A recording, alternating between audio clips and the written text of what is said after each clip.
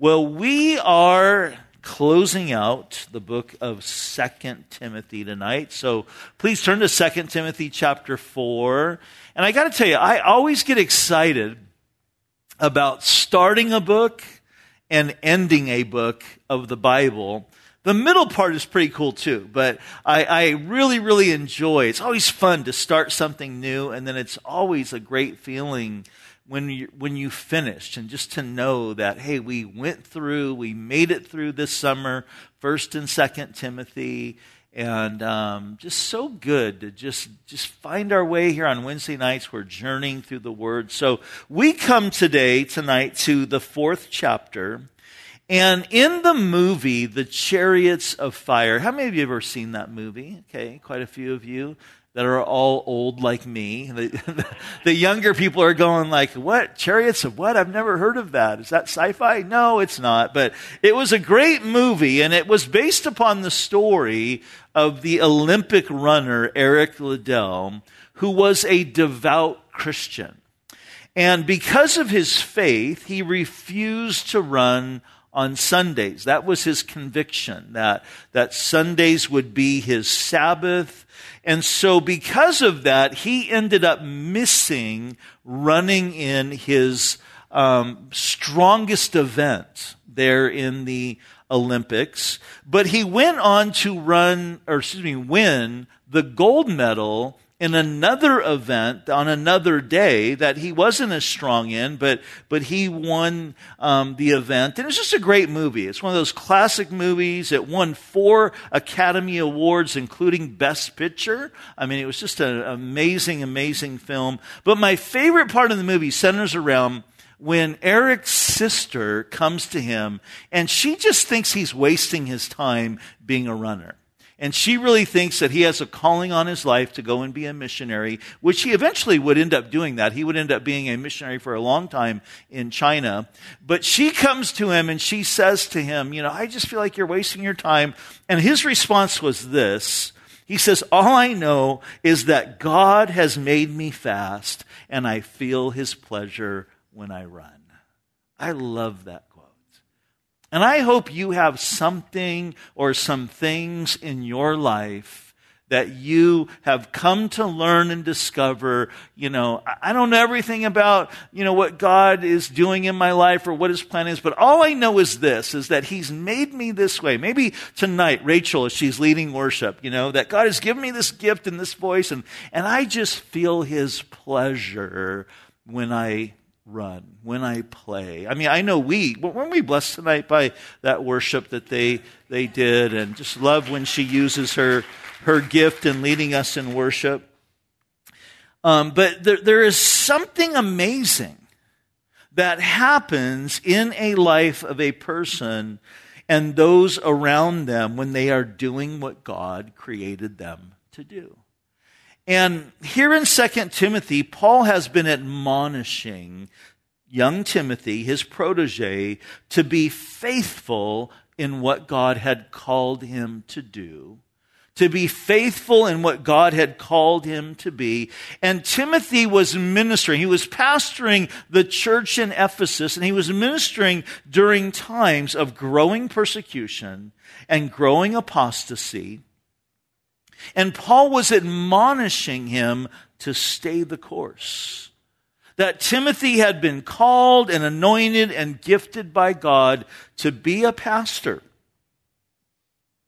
And we've noted already in our study of this book that Paul has been reminding Timothy of that calling. And so we saw in chapter 1, there in verse 6, that he told him to stir up the gift that had been given to him through the laying on of hands. And he says, because God has not given you a spirit of fear, but of power and love and a sound mind. And then in verse 13, he admonished him again in there in chapter 1 to hold fast to the pattern of sound words that he received from the Apostle Paul. And then in chapter 2, he admonished him to teach others and to disciple other men.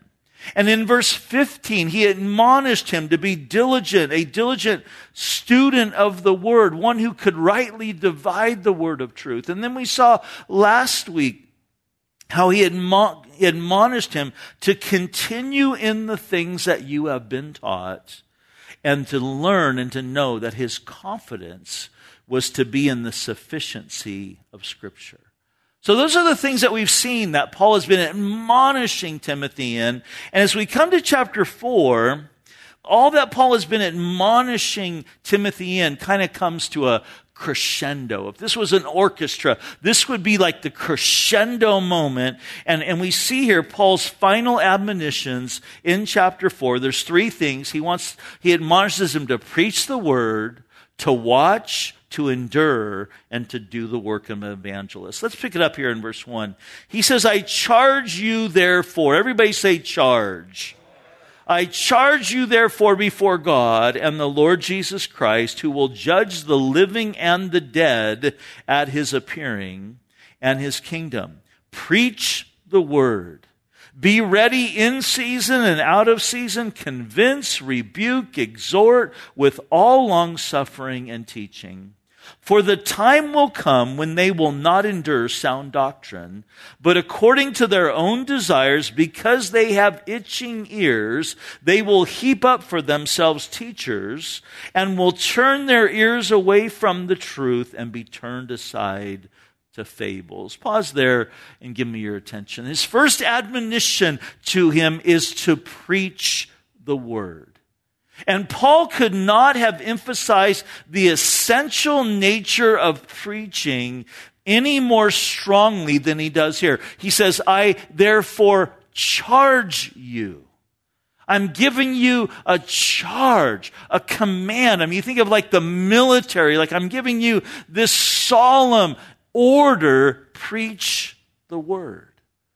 He wanted Timothy to be ready in season and out of season. In other words, at any moment, at every opportunity to preach the word.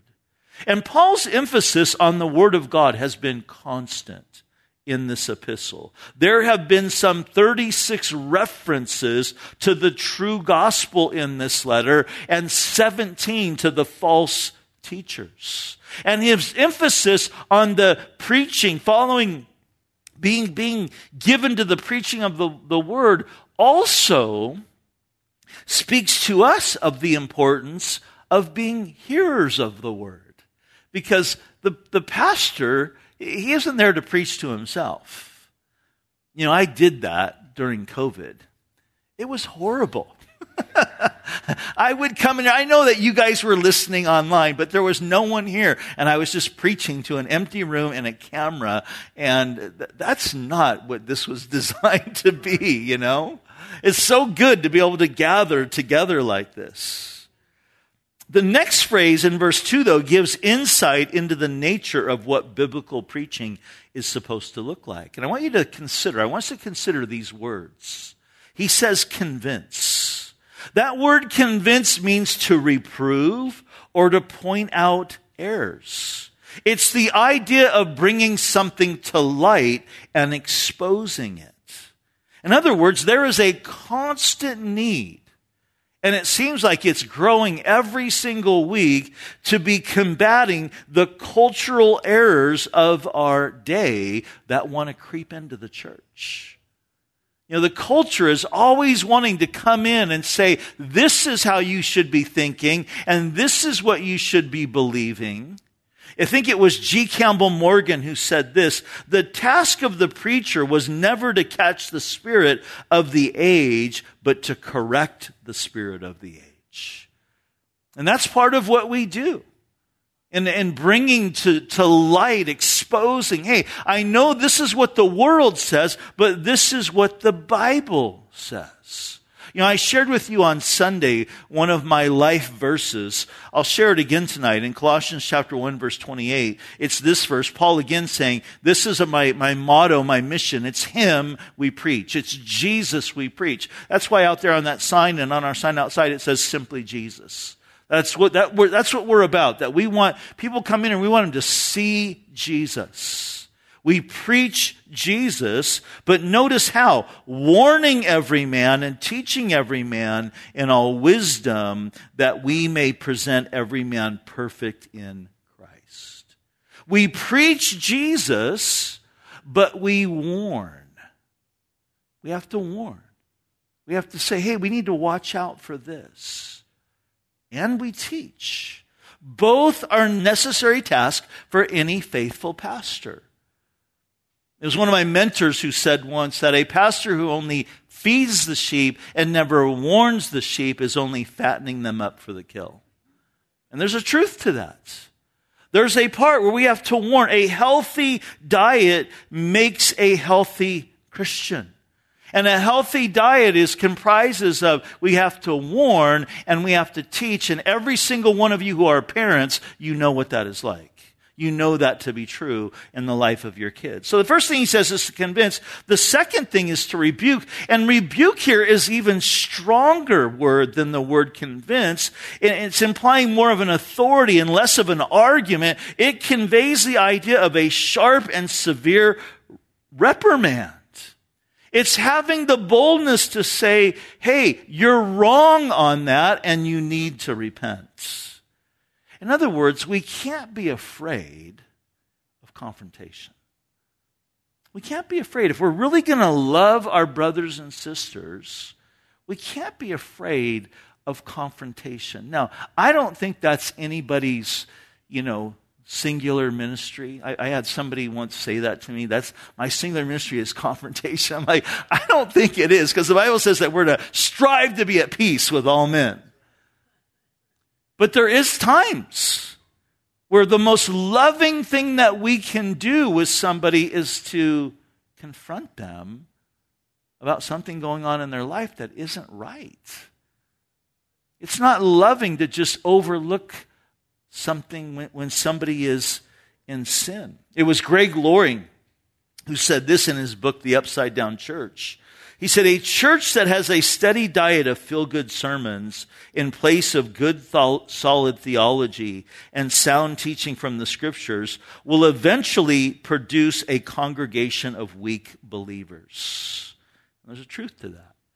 I think William Barclay said it even better. He said, any pastor whose teaching tends to make men think less of sin is a menace to Christianity and to mankind. That's heavy, isn't it? So we're to convince and rebuke, and some of you are thinking, man, that sounds really harsh, Pastor Rob. Well, here's the balance. The next thing he says is to exhort. To exhort. And this word exhort has the nuance of encouraging someone to right behavior. In fact, one translation put it this way, to give comfort. And here's the fact of the matter. There are some people that need a rebuke, and there are others that need an encouragement. And if you encourage those who need rebuking, you will assist them in their sinning. Let me say that again. If you just are encouraging those who need rebuking, you're going to just encourage them in their sin. But if you rebuke those who need encouragement, you'll radically discourage them. Someone has said that the preacher's job is to comfort the disturbed and disturb the comfortable. I like that. It was John MacArthur who gave this insight. After having reproved and rebuked disobedient believers unto his care, the faithful preacher is then to come alongside them in love and encourage them to spiritual change. So Paul is telling Timothy, his final charge, preach the word. And it needs to involve this. You need to convince, you need to rebuke, and you need to exhort, and don't miss this last part, with all long-suffering in teaching. Or you could say, and all long-suffering in your teaching. And I think this is one of the most important things for any of us who are involved in ministering to people and serving Jesus, is to remember this, that we have to be patient. We've got to be patient with people that we are ministering to. We have to be patient in our teaching, because here's why. If we're all honest about ourselves, growth takes time. Change takes time. None of us grow overnight. And this is what I've come to learn. Sometimes people don't get it the first time, or the second time, or the third time, or the 10th time. They don't get it. And listen, it's our job, whether it's from this setting in the pulpit or a home Bible study or you just ministering to a friend and talking to a friend, it's our job to faithfully deliver the truth, and it's the Holy Spirit's job to bring change. It's not your job. It's not my job. I was recently talking with a young pastor that I've been mentoring from a church up in Oregon, and he sent me a couple of his sermons and said, would you listen to these and give me, your insight and just give me your thoughts? And so I listened to him, and he's really good. He's really a gifted preacher. But I noticed in one of them that his tone, he just seemed aggravated. So I said, I don't know you that well, but I just want a little observation. You just seem kind of aggravated in that message. And he goes, I was. And he said, I just was frustrated because I felt like there's things that I've been wanting the church to catch and feel like, I'm just like pouring out my heart. And I just feel like they weren't getting it. And so I reminded him of this passage. To be patient, long-suffering in our teaching. Here's something that I've learned over the years, and hopefully this will make sense. But as a young pastor, I can honestly say this, that my biggest source of discouragement was when I would see people in the church that I just felt like, they've been walking with the Lord for a long time. And I just felt like they should know better, And I'm just watching, them gossip or give into bitterness or have these attitudes or, just different things. And I used to just get so frustrated.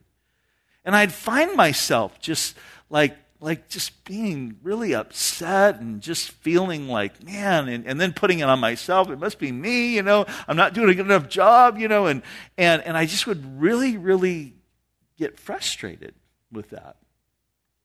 But I came to this place, and again, I hope this makes sense, but I just completely lowered my expectations. Because see, this is what my thinking was, I was just expecting everybody that I knew who claimed to be Christians to act like Christians. And that makes a lot of sense when you think about it, but then when you throw in the equation that we are flawed people and we are living in this world and we're always battling our flesh all the time and we're always going through, all these different things, that a lot of times we don't act like Christians. We don't do the things that we're supposed to do. We don't speak to our spouses the way that we should speak to them, in different situations. And so I just completely lowered my expectations. And you know what? That was such a blessing because I was disappointed a lot less and surprised a lot more. Like when people were responding in the right way, I was like, that's awesome, And then I started to realize that they were actually, a lot of them were doing a lot more than I thought. So that might be helpful for you. But now Paul is going to give the reason why Timothy needs to be faithful to preach the word. Here in verse 3, notice he says, for the time will come when they will not endure sound doctrine, but according to their own desires, because they have itching ears, they will heap up for themselves teachers, and they will turn their ears away from the truth and be turned aside to fables. I think Paul is implying here and warning here that there would come a time when there would be a temptation for Timothy to not preach the word, to not be true to the word, to be tempted to soften the truth.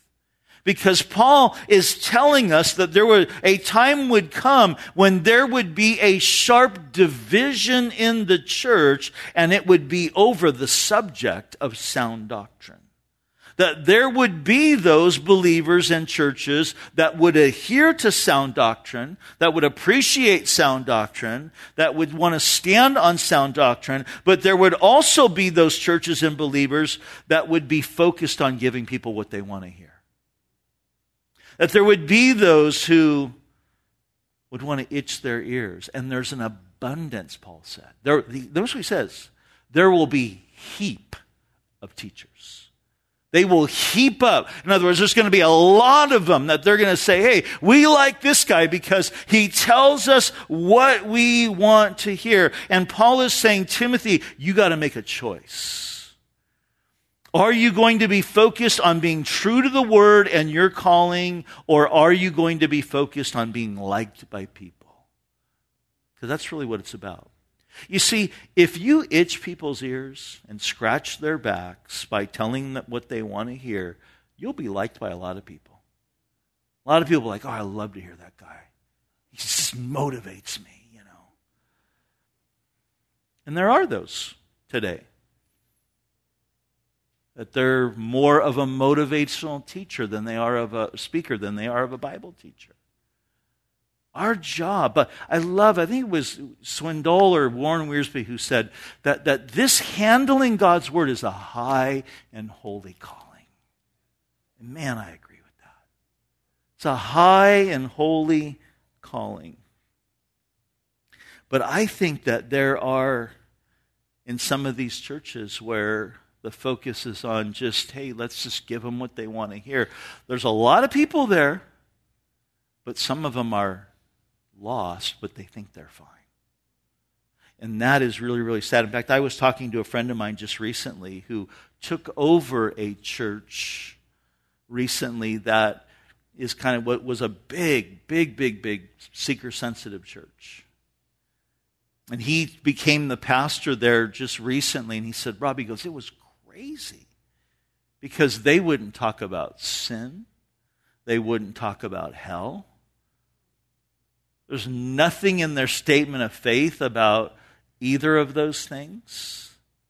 He says, so I had to rewrite everything. And God's using him to, bring this church back to a balance. A lot of people, but great at drawing a crowds, but not of making disciples. And as I mentioned Sunday, that's the Great Commission, make disciples. Okay? So God is using him to change the culture of that church, and it's amazing. I pray for him. Church is getting very, very healthy, and I thank the Lord for that. But we are living in a day and age where it seems that opinions and feelings are what matters the most to people. I've had people who profess to be Christians, kids who have grown up in Christian homes, who even in this church, who have said to me, I know what you think. I know that you think I shouldn't be sleeping with my boyfriend or I shouldn't be living with my girlfriend, but I feel that it's fine. We love each other and we're not doing anything wrong. And my response is always, your fight isn't with me. It's with God. Because he says in his word that we're to flee sexual immorality. He says that sexual immorality is a sin. And just so you know, in case you're wondering about this, the term sexual immorality does not, I don't think there's any kids in here, the term sexual immorality is not referring only to intercourse. It refers to anything that causes arousal. So some of these people think, we're not sleeping together, but they're just doing everything else. And we're okay. No. And I've had just a plethora of other things of, it's okay if I smoke pot, get a little high. No, the Bible calls that pharmakia. Okay? They'll say things to me like, I know what you say, you think that just all drinking is wrong, but we're not getting drunk. And this is what they mean by that. We're not falling over passed out. But they got a big old buzz going on. And they're asking their wife or girlfriend to drive them home. And I'm like, why didn't you drive home? Well, because they knew if they got pulled over, they'd get a DUI. But this mindset of just, wanting to do what feels good to them. Listen, you can't pick and choose the Bible verses that you're going to believe and obey. We saw in chapter 3, verse 16, all Scripture is given by inspiration of God. Everybody say all. Doesn't say some. Says all Scripture is given by inspiration of God. That means it's God breathed, it's God spoke, and it's profitable for doctrine, for reproof, for correction, for instruction in righteousness, that the man of God or the woman of God may be complete and thoroughly equipped for every good work.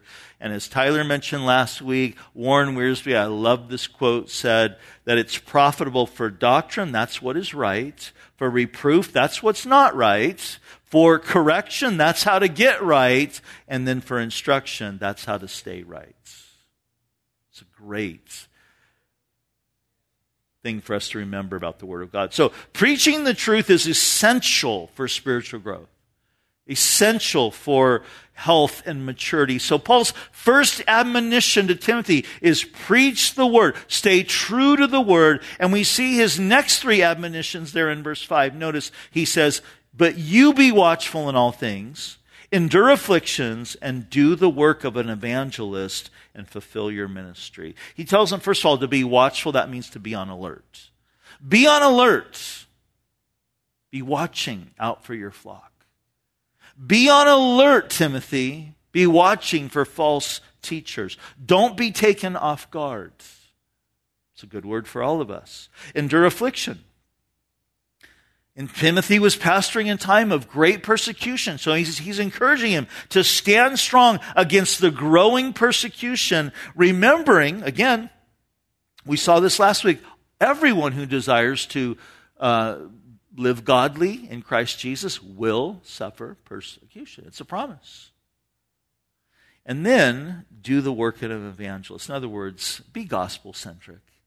Never stop making Jesus the focus is what he's saying here. You know, some people have the gift of evangelism. I think people who have the gift of evangelism are people who can share the gospel with results. They share the gospel and people just get saved. It could be in a coffee shop, a restaurant, at the park, or it could be at a crusade. Greg Laurie, he is somebody who has that gift of evangelism. But you know, all pastors, Paul says here, are to do the work of an evangelist. And what that means is we have to be faithful to the gospel. Be faithful to preach the gospel. And realize that Paul, what he said in Romans is that the gospel, and this is something for all of us to understand, because sometimes, you know, we can find ourselves, like, I'll say this, you know, for me as a pastor, especially when I was young, in fact, I'll tell you this is this is kind of funny. When I was a youth pastor, my pastor, Brian Broderson, brought me a box of Greg Laurie cassette tape Bible studies. Remember the cassette tapes? You remember those? Okay. So a whole box of these things. And he said, listen to these and try to preach like that. So I started listening to Greg. And I would sit there and listen to him. I would write down everything that he said because I'm more of a visual learner. I'm a reader more than a listener. So I would write down everything that he said. And I came to find out he talks a lot faster than I do. And I was like, I could never say all of that. I can't be that. And for a long time, I was like discouraged, like, man, I can't preach the gospel like Greg, you know. But then the Lord ministered to me one time, and he just said to me, you know, listen, what did Paul say? That the gospel is the power of God unto salvation. We just need to get it out. We just need to share it.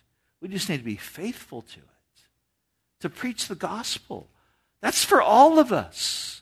You don't have to be worried, I'm not eloquent, or I can't speak like, or I can't, do this. You just share the simple message of the gospel of Jesus Christ and let it do its thing in people's hearts. Because it's the power. You're not the power. The gospel is the power of God unto salvation for everyone who believes. And then notice that last line, he says, and fulfill your ministry. In other words, do not quit until the end. Don't quit. You keep doing what God has called you to do. And it's at this point that Paul gives some insight into how he personally finished well. We'll pick it up in verse 6. Notice he says, for I am already being poured out as a drink offering, and the time of my departure is at hand. I have fought the good fight. I have finished the race. I have kept the faith. And finally there is laid up for me the crown of righteousness, which the Lord, the righteous judge, will give to me on that day, and not to me only, but also to all who have loved his appearing. Here's what Paul's telling us. Finishing well doesn't happen by accident. It happens through deliberate focus and attitude. And in one paragraph, Paul shares three important things that really led to how and why he finished well. He tells us about his present outlook concerning his suffering and his impending death. He tells us his past approach to life, and he tells us his future hope that kept him going all of those years. And let's break it down in that way. First of all, we see his present outlook concerning his suffering. He was in prison, remember, when he writes this, and his impending death. For he says in verse 6, for I am already being poured out as a drink offering, and the time of my departure is at hand. When Paul says that he is being poured out as a drink offering, he's referring to an Old Testament ritual that accompanied certain sacrifices. You see, the law mandated that when a worshiper brought a sacrifice, that part of the sacrifice would be consumed on the altar, and then part of it would be given to the priest to consume. And that was how the priests lived. I mean, they got to eat a lot of steak because, they were consuming part of the sacrifice. But when the offering was consumed by fire, sometimes the worshiper would pour what they called a drink offering of wine on the burning sacrifice. And all the wine was to be poured out, every single drop. None of it was to be given to the priest, and that was symbolic of total surrender. And as the wine hit the burning coals, it evaporated, and this sweet aroma arose from the altar. Now keep in mind that wine is symbolic of joy in the Old Testament. And so the drink offering was a symbolic way of saying, I am gladly giving my all. I'm gladly giving all that I am and all that I have to the Lord. My life is given as this symbol of my wholehearted devotion and commitment to the Lord. Nothing is being held back, and I'm doing it gladly. I'm not doing it out of obligation. I'm doing it out of joy. So when Paul is speaking of his death as a drink offering, this is what he's telling Timothy. Timothy, I'm all in. I'm all in. And you know that about me. I've always been all in. He hasn't even been condemned yet.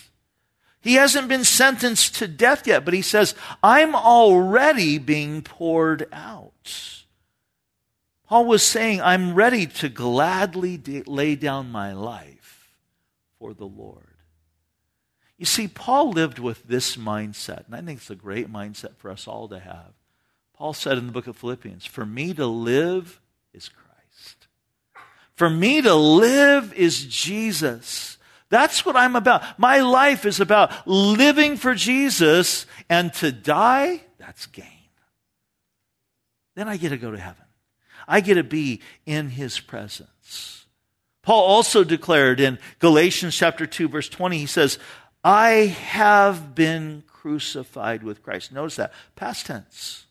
I have been crucified with Christ, and it's no longer I who live, but it's Christ who lives in me. And the life which I now live in the flesh, I live by faith in the Son of God who loved me and gave himself for me. That was Paul's present outlook. I'm a drink offering because I've been crucified with Christ. I'm all in. For me to live is Christ. Then we see in verse 7 his past approach to life. Notice he says, I have fought the good fight, I have finished the race, I have kept the faith. We could say that Paul lived a laser-focused life. Notice he says, I fought, and I want you to underline or circle these words, the good fight. Notice the. I have fought the good fight. I have finished the race.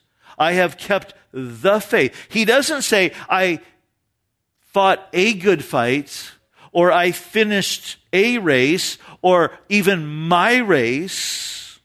But he says, no, I fought the good fight. Paul was laser focused on his mission and vision, and his mission and vision was contending for the faith. His mission and vision was winning souls for Christ. And listen to me. In my opinion, the weakness of the church today is the weakness of the church today in our current culture stems from this one problem. Many Christians have no idea why they exist. Many Christians have no idea why they are here on planet Earth. But the Bible makes it very, very clear that our singular purpose on this earth is to be ambassadors for Jesus Christ. In the workplace, in our neighborhoods, in our schools, in the places where we hang out. And some Christians, they just don't get that. And because of that, their lives lack purpose. Their lives lack direction. They go from one thing to the next, and they just still feel empty. Guys, we're not here to just make money and have fun and enjoy life. Nothing wrong with those things. But they are all secondary to our primary purpose, which is to be ambassadors for Jesus Christ. That we're here on this earth to represent Jesus Christ. And if you start looking at your life through that lens, everything in your life will take on a whole new meaning and a whole new purpose. So Paul's approach to life was that he was laser focused on his mission and his vision to be an ambassador for Jesus. That's why I'm here. And then he gives us the reason in verse 8 for his approach to life. His future hope that kept him going all these years. Notice he says, finally there is laid up for me the crown of life, the crown of righteousness, which the Lord, the righteous judge, will give to me on that day, and not to me only, but also to all who have loved his appearing. You know, you've heard me the last few weeks mention our good friend Dwayne Swanson. And Dwayne Swanson went home to be with Jesus a week and a half ago. And all the time that Dwayne was knowing he was going to die, he knew his days were numbered. He knew the cancer that had attacked his body was going to win that fight, and he knew that.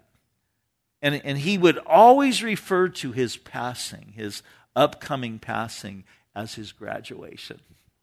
And I just love that. It was his graduation. In fact, we're having his memorial service next month, and he's calling it his graduation. That's how Paul looked at it. This is my graduation. This is Paul lived and understood this truth about life, that life is not primarily about the here and now. It's about the there and then. Paul understood, and I hope, you've heard me say this, I hope you get this. Paul understood that later is longer. You know, we live here on this planet for 70, 80, 90 years, 95 if we're unlucky. You know, I don't want to live that long. I'm sorry if you are approaching that age and loving it, but I don't want to live to be in my 90s. I don't. I really don't. I'm taking care of myself, but I'm like, Lord, I just know. even if you live to 103, 104, 105, and that does sound like a long, long time, right? But that is nothing in comparison to eternity. We have eternity to look forward to. You've heard me say this before. This life is the prologue. You know, a prologue to a book. I love this analogy. A prologue to a book is always, it's like the story before the story. It kind of sets up the story of what the story is really going to be. That's what this life is. The real story is what we're going to be doing with Jesus for eternity. When he comes back and we come back with him and we're ruling and reigning and he gives us jobs to do, that's where we're headed, folks. Later is longer. Paul understood that. He understood that we're to be laying up treasures in heaven, not here on earth. Paul chose to be earthly poor so he could be heavenly rich. By faith, he sees a day when he's going to receive his reward from the Lord. Notice it's a guaranteed reward. He says, it's laid up for me. You have a reward laid up for you. All of us are going to stand before the Lord and we're going to be rewarded for the life that we lived here for him. It's a guaranteed reward, but it's also a glorious reward. It's a crown, he says, of righteousness. And I love this. It's not just for Paul, but it's for anyone, he says, who just loves his appearing. That means anybody who's just like, Lord, I'm just looking for you to come back. Lord, I'm excited for you to come back. I'm just hoping and praying, Lord, that maybe it might be today. It's for those who are living with an expectation of that. But here's the thing. We are to live with an expectation that Jesus could come back at any moment. But hear me on this. Please hear me on this. And I'm almost done. We are going to get through this whole chapter. We also need to live, though, realizing that it could still be years from now. And we do that by remembering why we're here. To be ambassadors. To invest time pouring into others. Building up other believers. And building relationships with unbelievers. In the hopes of modeling Jesus for them. In the hopes that they might see something different in us. Remember, it was Peter who said this, that we need to be ready to give an answer to anyone who would ask us for the hope that we have in us. But here's what I want you to think about on this. People are not going to ask you that question who don't know you.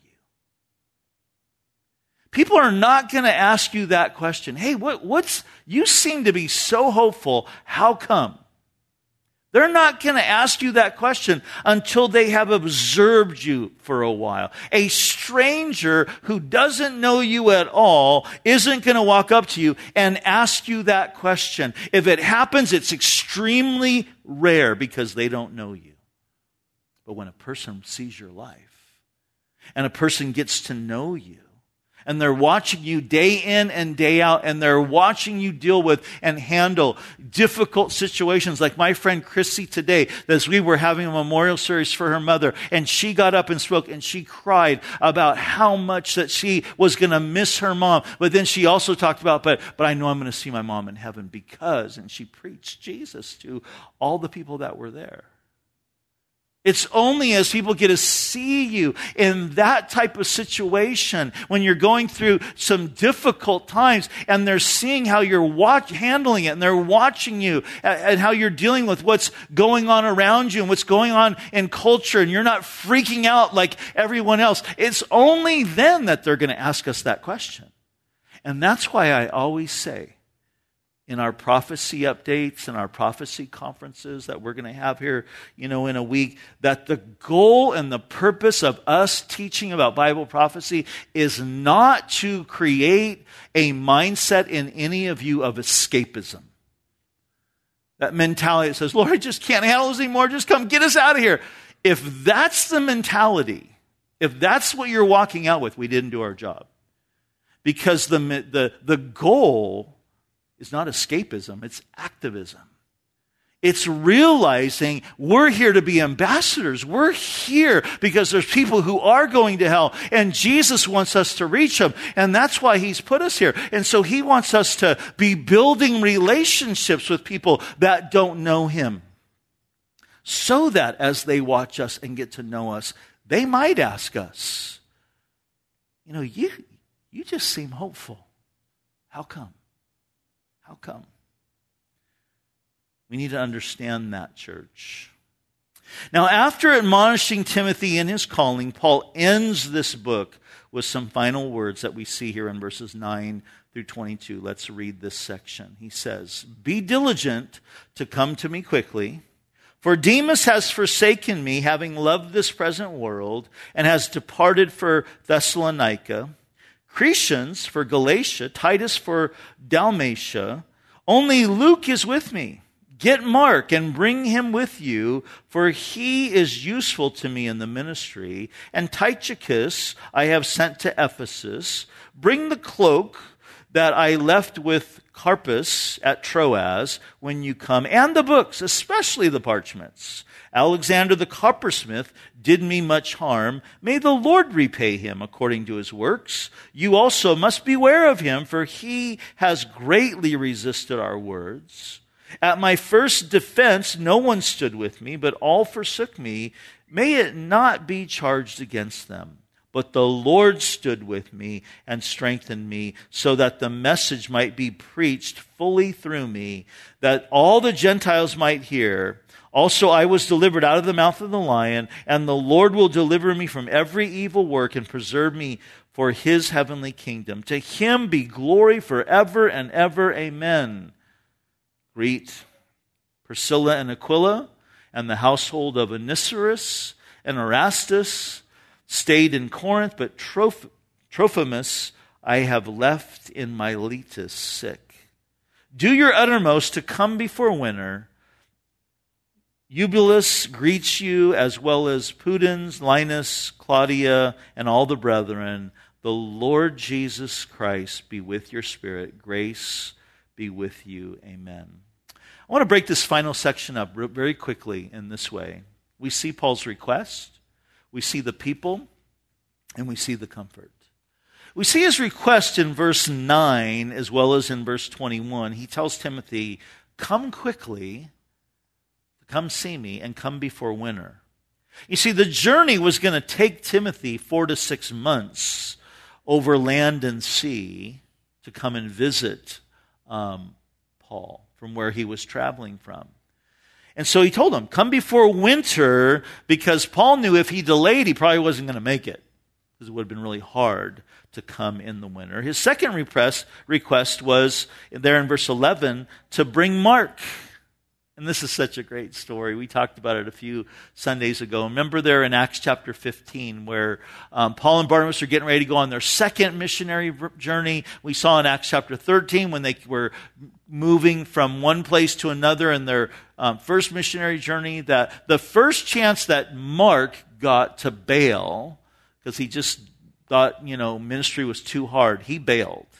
So at the second missionary journey, Barnabas, whose name means son of encouragement, he's like, hey, let's get Mark and bring him with us again. And Paul's like, no way.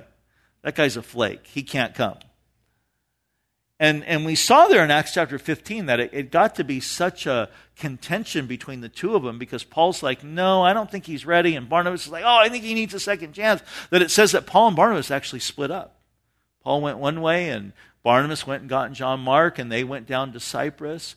But with the beautiful thing I love about this story, and this is, I talked about this on Sunday, was, John Mark went on to have a very fruitful ministry. And here we see at the end of Paul's life, he says, bring Mark with you because he's useful to me in the ministry. And it's like, oh, I love that. I love that. That's such an encouragement to all of us who have failed at one time or another, that, man, our God, he's the God of the second chance. So he says, bring Mark. His third request is, bring my cloak, my books, and my parchment. And I just love this. I love this because here's Paul. At the end of his life, he knows that he's going to be beheaded pretty soon, and he's just wanting to stay busy. Hey, bring my books. Bring my parchment. I got some more things I can write, and it's getting cold, so bring my coat. I love that. Because I'll be honest with you, when I'm going through hard times, man, I can have a pity party really quick. And Paul gives us a good example of a great way not to do that is stay busy. Stay busy in the work of the Lord. So those are his requests. And we see the people. There's 2 hurtful, and the rest are people who were blessings to him. He first of all mentions Demas, who had been Paul's fellow worker, and he says he has forsaken him. And he says why? Because he loved this present world. And I just want to tell you this. Demas radically backslid. He loved this present world. And listen to me, church. That is something that does not happen overnight. It's not just one day somebody's on fire and the next day they have forsaken the Lord because they love the world. That's something that happens subtly by making little compromises along the way. I just want to encourage you in that. I was talking with a friend of mine about a guy who used to minister with me in Oregon, and it's so sad because he's like Demas. He's just nowhere today with the Lord. Gifted guy, incredible worship leader, just nowhere. It's so sad. You see that. I've seen that with people. John said this. Listen, he said in 1 John chapter 2, do not love the world or the things in the world. If anyone loves the world, the love of the Father is not in him. For all that is in the world, the lust of the flesh, the lust of the eyes, the pride of life is not of the Father, but is of the world. And the world is passing away and the lust of it, but he who does the will of God abides forever. The next guy he mentions who was a problem is in verse 14, Alexander the coppersmith. Paul says he did me a lot of harm. And we'll read about him in the book of Acts. But it's interesting, the word harm could also in the Greek be translated informer. And this might have been part of the harm. He was the one that maybe, kind of turned Paul over to the Romans. And his name is linked Paul mentioned in his first letter to Timothy to a guy by the name of Hymenaeus. And both of them, Paul said this, if you remember back in 1 Timothy, I have delivered them to Satan, that's pretty harsh, that they might learn not to blaspheme.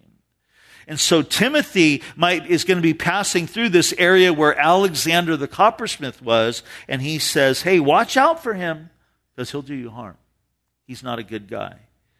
But notice where the apostle kind of rests his heart. He says, may the Lord repay him for his deeds. And I just love that. Because you can look at that 2 ways. You can look at that like David. Lord, just kill him. That's how David used to pray, right? Lord, just kill him, my enemy. Just kill him. Just take his eyes out. David would pray crazy things like that. But this was also, I think, Paul's way of just saying, Lord, it's up to you. You take care of that guy. That's why Paul would write in Romans, vengeance is mine, I will repay, says the Lord. So he mentions these 2 hurtful guys, and then he mentions those who were blessings. In verse 10, Crescens has gone to Galatia, Titus to Dalmatia.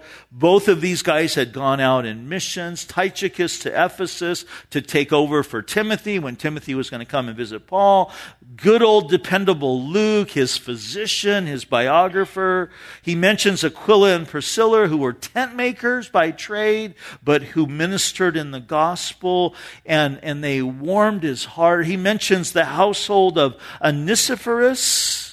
And Paul mentioned him in chapter 1. Remember, he said that it was Onesiphorus when he came to Rome. He traveled a great way, and he went through all the prisons looking for me. He searched me out, and Paul said this, and he refreshed me often. So these were faithful brothers and sisters that Paul could count on, and they just blessed him. And I got to tell you, as a pastor, I experienced this. When I see you guys just going for it, it just so blesses my heart. It so blesses me. But then he says of Trophimus in verse 20, he says, I left him in Miletus sick.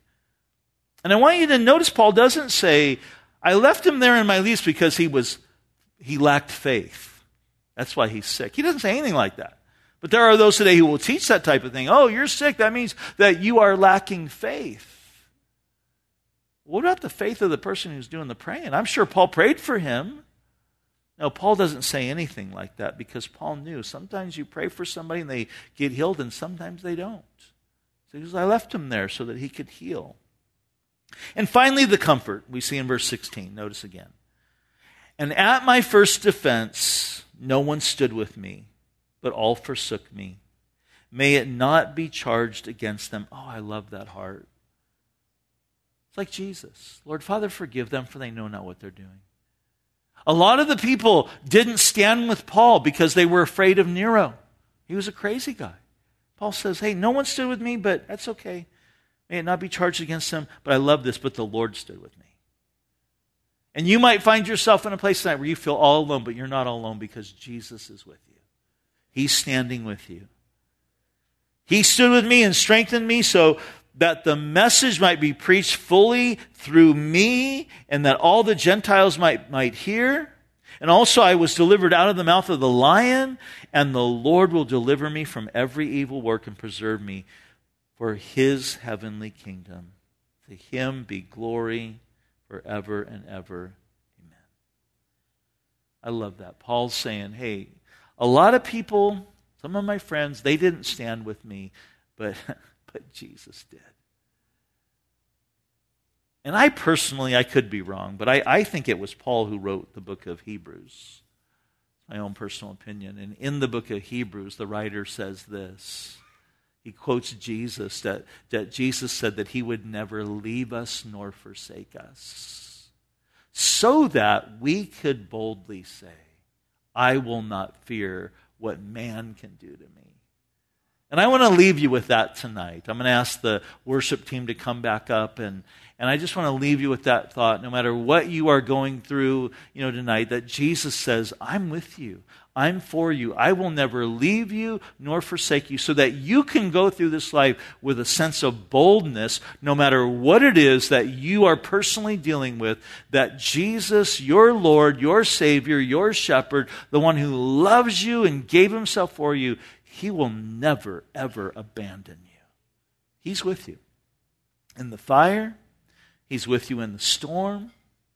He's with you in the most difficult things. He's with you through the sickness. And he just wants to manifest himself, his joy, his peace in your heart in the midst of that difficulty.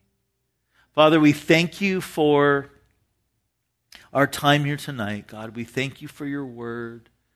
I thank you, Lord, for just these folks who have come out tonight, who have that desire to just be students of your word. They're not wanting their ears to be itched, but they want to know you. And so, God, I pray just blessing upon my brothers and sisters tonight.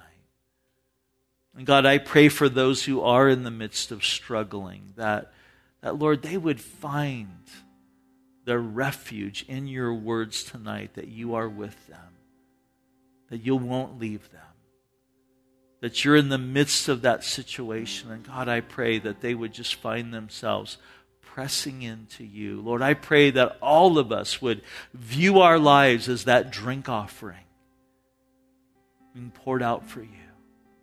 That we would remember that we are. The reason why we're here is to be your ambassadors. May we remember that tomorrow when we go to work and wherever else we find ourselves. We thank you, Lord. We praise you. In Jesus' name.